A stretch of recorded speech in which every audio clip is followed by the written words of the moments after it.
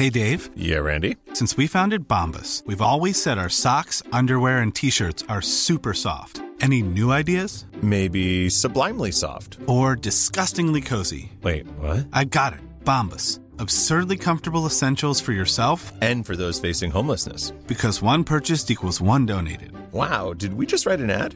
Yes. Bombas. Big comfort for everyone. Go to bombas.com/ACAST and use code ACAST for 20% off your first purchase.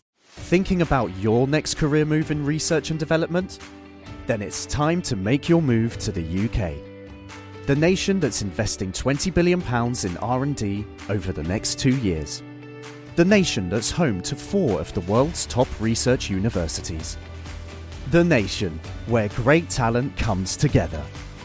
Visit gov.uk/great talent to see how you can work, live, and move to the UK.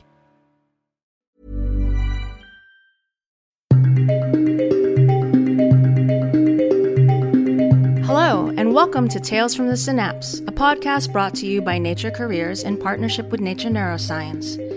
I'm Jean Mary Zarate, a senior editor at the journal Nature Neuroscience, and in this series, we speak to brain scientists all over the world about their life, their research, their collaborations, and the impact of their work. In episode 8, we meet a neuroscientist and author who focuses on and celebrates the differences between people's brains. Hi, my name is Chantal Pratt. I am a professor in the departments of psychology, neuroscience, and linguistics at the University of Washington in Seattle.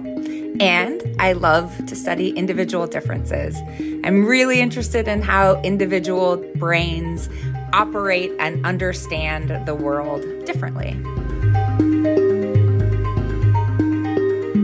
I feel like we're living through a great social paradox. People are discussing the importance of having diverse minds and brains in decision-making spaces, but yet we don't seem to be getting any better at talking through our differences. I wrote the book, The Neuroscience of You, because I realized that my perspective, the way I understand the gap between our personal subjective realities and the objective, ostensibly knowable world out there, makes a big difference in how I relate to others. It drives a curiosity about people who believe differently than I do, instead of a defensiveness about my own perspective. And I thought it was really important that if I could give people some concrete data about the ways that different brains understand the world, and that these differences don't necessarily map on to being better or worse, or right or wrong, I might help give us the ability to connect with and understand others who work differently. It's really ironic because my book is called The Neuroscience of You, but there was a whole lot of me-search going on when I wrote it. This wasn't helped by the fact that a few months after I started writing in earnest, the real-life experiment that we all participated in, the one that none of us signed a consent for that revolved around this pandemic that changed every bit of our surroundings, was happening to me as well. I was participating in this experiment. And I couldn't help but notice and be frustrated by the fact that my brain was responding to the pandemic in a way that seemed very different from the people around me.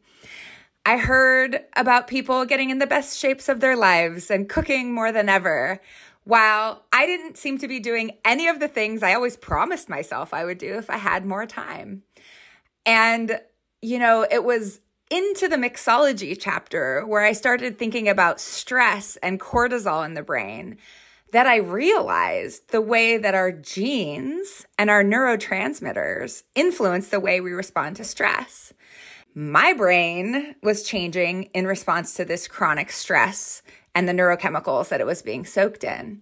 And my brain was changing in a way that was different than other people's brains. So in many ways, as I was writing the book, I was going through this real life experiment of having my environment change around me and trying to figure out who I am in response to these changes in the environment.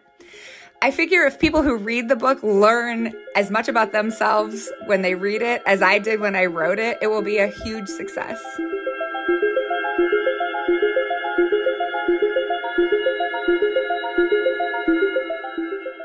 Phineas Gage was a railway worker who survived a horrific accident that resulted in a railway spike being blown through his cheek and out the top of the right hemisphere of his brain. One of the remarkable things about this story is that he literally walked away from this gory accident. When he walked away, most of his physical abilities were intact, but the things that made him him, his characteristic ways of thinking, feeling, and behaving, were changed. As his physicians wrote, Gage was no longer Gage. Once a very dependable man, the kind of go-to guy you would want on your team, he became much more unpredictable, sort of abandoning plans for things that seemed more feasible, something that was attractive in front of him, a lot more uninhibited. And this was the fact that actually captivated me and got me interested in neuroscience in the first place. As a pre-med student that was learning about the organs in our body and the jobs that they do, it struck me, more like hit me like a ton of bricks, that while the lungs have a job to oxygenate the blood in your body, the heart has a job to pump this oxygenated blood throughout the body, the brain is an organ that takes that oxygenated blood and translates it into the energy that creates every thought, feeling, and behavior that makes you you. Any way that you change the brain, you change the individual. And so one thing that's characteristic about my work is I've always been interested in the relationship between the mind and the brain at the level of the individual. Not how do brains work in general or how do most brains work, but what are the differences in ways that brains work that make you you? Phineas Gage and the way his brain changed in a dramatic way and it changed his personality was my first inspiration into this question.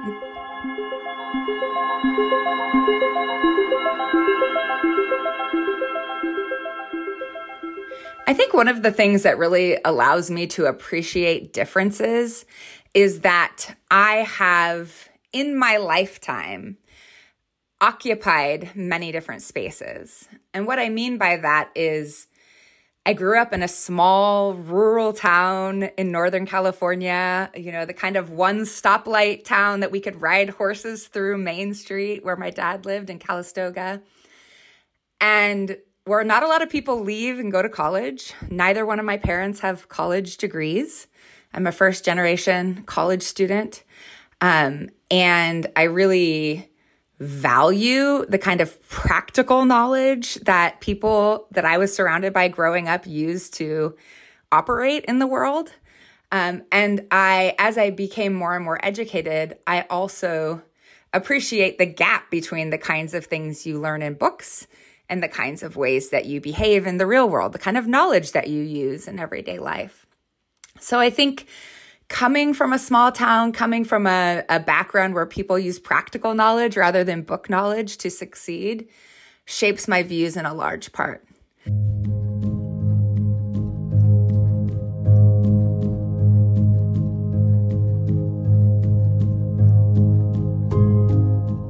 I also had a series of adventures and misadventures throughout my college training, one of which was becoming pregnant as a teenager. So I undertook all of the adventures in neuroscience. In fact, part of what got me my first job in neuroscience was having a child of my own. I was 19 years old when I gave birth to my daughter, Jasmine, and I first recorded her brain when she was 17 months old. Having experience with children got me this critical job in a cognitive neuroscience lab where we were looking at brain development, and they wanted people with baby charming experiences because we had to do what I still believe is one of the hardest jobs in neuroscience, and that's getting a baby to wear an EEG cap. So for those of you out there that are parents and ever tried to get a kid to wear something on their head as part of a Halloween costume or to keep them warm, you know that this job is not for slouches. once you put an EEG cap, it's kind of like a little swim cap that has microphone-like devices sewn into it that allows us to eavesdrop on the electrical activity of the brain. Once you put that thing on the head of a baby and fill it with the goop that's necessary to listen, to increase the connectivity, if they pull it off, it's game over. So, the fact that I had my own child and had this experience with, getting babies to wear things on their heads and captivating their attention, really was my first qualification. Once I had decided I wanted to study the brain, I had no experience. And the only kind of background I had was, well, look, I have my own child. So I have significant experience with wrangling them, so to speak. And it just so turns out when we talk about nature versus nurture, which is one of the quintessential questions that drive psychologists and neuroscientists, it turns out that my daughter gets her temperament from her father, which is wonderful because unlike her mother, she's very easygoing and has a long attentional span. And because of this, she participated in just about every psychology or neuroscience experiment that was happening at the University of California, San Diego, which is where I was as an undergraduate. She loved it. She would sit there for hours, listen to sounds, look in boxes for things that had been hidden from her, get stickers, talk to the people around. And so I brought her into practice, this capping procedure, and to get good at it.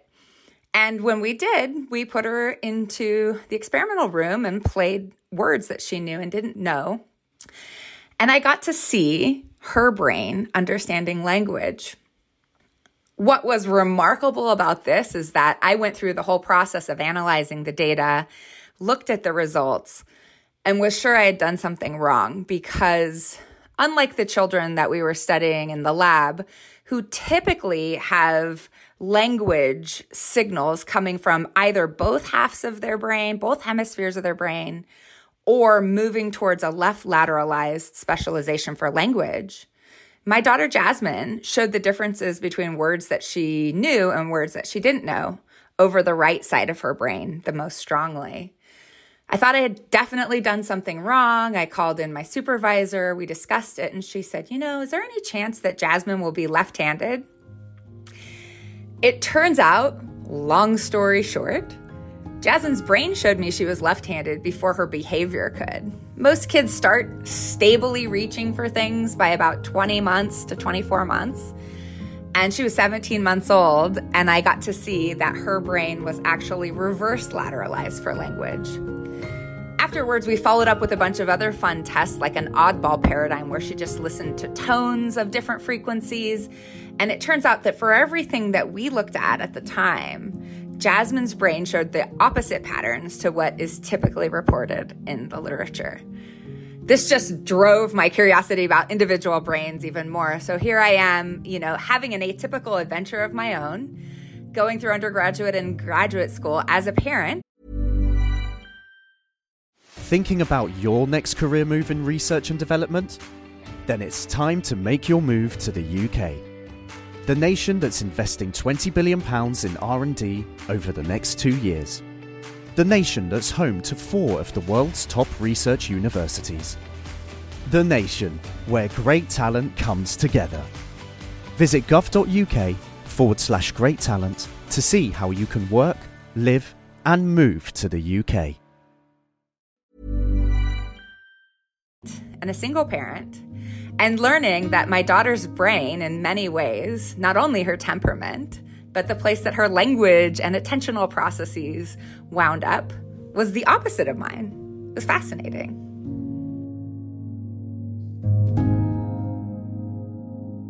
What's interesting to me is that this world building that different brains engage in doesn't only happen when you're reading something, when you're engaged in a fictional experience. We make inferences about what's happening around us in the real world all of the time. So here in the US, we had a popular version of this when people got up in arms because they couldn't agree about the color of a dress, a picture of a dress that was printed on the internet. whether the dress was black and blue or white and gold. And if you haven't seen the dress and you're interested, you can go to Wikipedia and look up the dress. And lo and behold, you will see the picture of a torso of a woman wearing a dress. And it will appear to be clearly either white and gold or blue and black to you. Now, the reason that this was so controversial in America is because many of us have learned at some point in our education that the colors that we see in the world around us map on in some one-to-one fashion to the energy that is bouncing into our eyes off an object, right? We've all learned at some point about this color spectrum and how it relates to wavelengths of light. But if the way we perceived color was this simple, if it really were related in a one-on-one fashion to the characteristics of the light that's entering our eyes, then we would all see a green apple turn red in the sunset and blue in a shadow. Instead, our brains use the context that objects occur in to figure out what color they are all the time. We learn from experience that an object is less likely to change color than the quality of the light bouncing off of the object. And so really what we do is take a survey of the kinds of light energy in any situation and decide what color an individual item is based on the context. What made the dress controversial is that the context is largely clipped out of it. And it's unclear whether the lighting in this picture is coming from behind the individual or coming from overhead. People who see the dress as blue and black, which it actually is in real life, are assuming that the person is standing in some kind of overhead or artificially lit room, that they're not in a shadow. People who see white and gold, their brains are automatically assuming that the dress is lit from behind and that the person is in a shadow. When we see things in shadows, we automatically subtract out these blue-black wavelengths to figure out what color something is. What's really cool is vision researcher Pascal Wallisch found that you could predict some percentage of variability in how people would perceive that dress based on their chronotypes, or what time of day they usually wake up and what time of day they usually go to sleep. This is a way of figuring out what kind of lighting people are usually exposed to. And if you spend a lot of time up in naturally lit environments, up in the sun, and you see things in shadows, it turns out you're more likely to see the dress as white and gold than people who are night owls and spend a lot of time awake after dark and in artificially lit places. This is just a tiny example of how our experiences shape this world building that we're doing, the way our brains create inferences and connect the dots, even for something as elementary as color. And they do this so quickly and so automatically that the kinds of conscious experiences that we identify with are completely unaware that our brain is taking these shortcuts and making these decisions for us.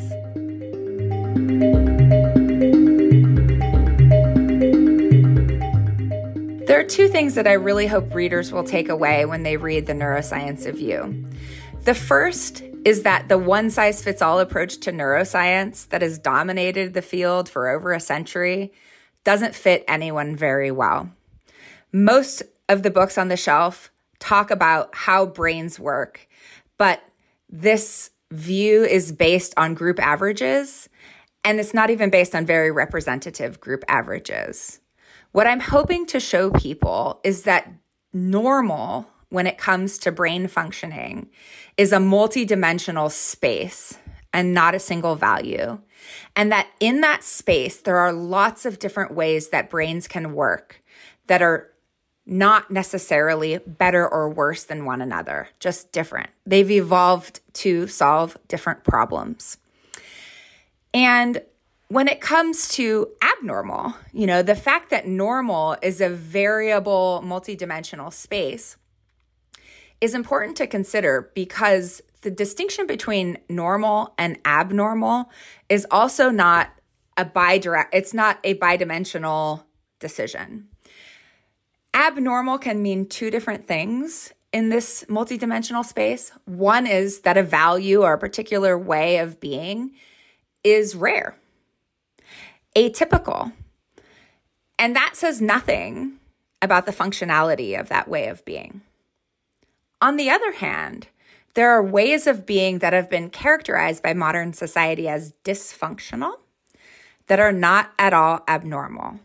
For instance, almost 1 in 10 American children can meet the diagnostic criteria for attention deficit hyperactivity disorder. This is because children whose brains work like this struggle to function under the constraints of modern society. But it's important to note that a brain design that survived and exists in 1 in 10 individuals is not at all atypical, and that there are benefits to these kind of organically driven ways of focusing that we may not have considered yet.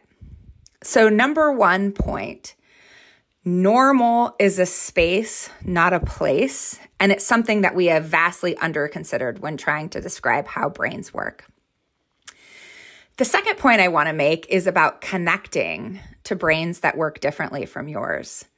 Social neuroscience is providing more and more whopping amounts of evidence that we tend to gravitate towards other people whose brains work like ours. What this means is that knowing another person is a concept which I believe relates to reverse engineering the mind that drives the behaviors you can see. When we're trying to understand or know another person, we tend to default to how our own brain works. This is because humans, like many other social primates, use mirror neurons as a way of understanding the behavior of others. In fact, if I watch a person execute some action, or even a primate, a non-human primate, my brain will activate the same programs that it takes to make me execute that same action. Through mirroring, I can learn from the behaviors of others and by simulating them in my mind. But I think what's going wrong is that if the brain that's driving the behavior of another doesn't work like mine, the inferences that I make when I connect the dots or fill in the gaps and try to know that person are wrong. I make assumptions. I'm forced to make assumptions when all I have is observable behaviors about the why of why that person is behaving the way they're behaving. And if I don't have the knowledge or tools to understand that different brains might understand the world in different ways and make decisions based on different understandings, I'm going to get it wrong when I'm put in front of somebody who thinks differently than I do. So the second thing I hope a reader takes away from my book is a set of tools for understanding the mind of a person that is driven by a brain that works differently from their own.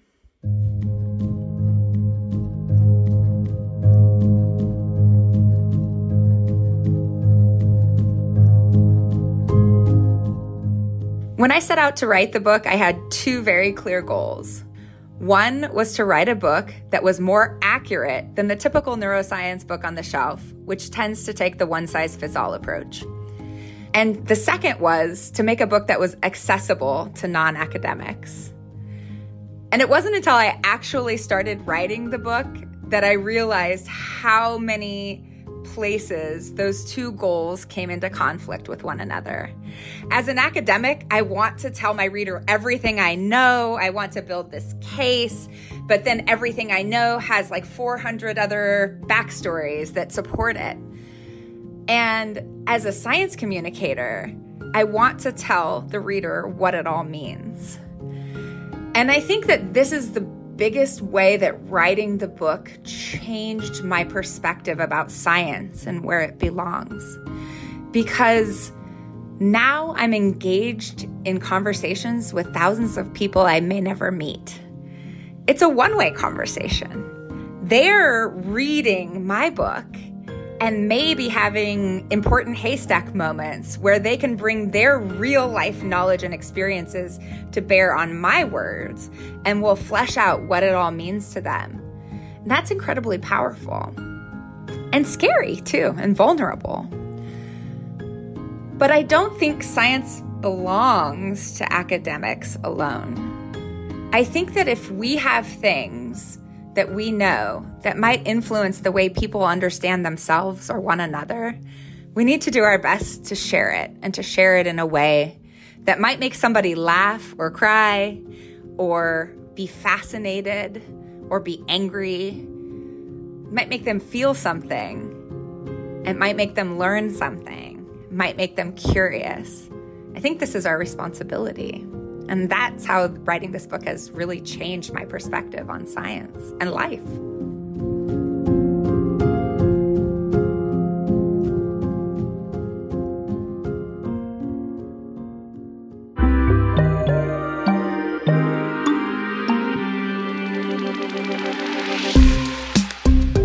Now that's it for this episode of Tales from the Synapse. I'm Jean-Mary Zarate, a senior editor at Nature Neuroscience. The producer was Dom Byrne. Thanks again to Chantal Pratt, and thank you for listening.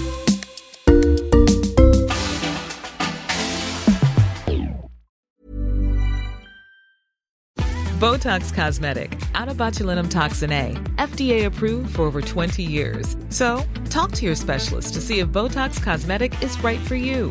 For full prescribing information, including boxed warning, visit BotoxCosmetic.com or call 877-351-0300. Remember to ask for Botox Cosmetic by name. To see for yourself and learn more, visit BotoxCosmetic.com. That's BotoxCosmetic.com. Thinking about your next career move in research and development? Then it's time to make your move to the UK. The nation that's investing £20 billion in R&D over the next 2 years. The nation that's home to 4 of the world's top research universities. The nation where great talent comes together. Visit gov.uk/great talent to see how you can work, live, and move to the UK.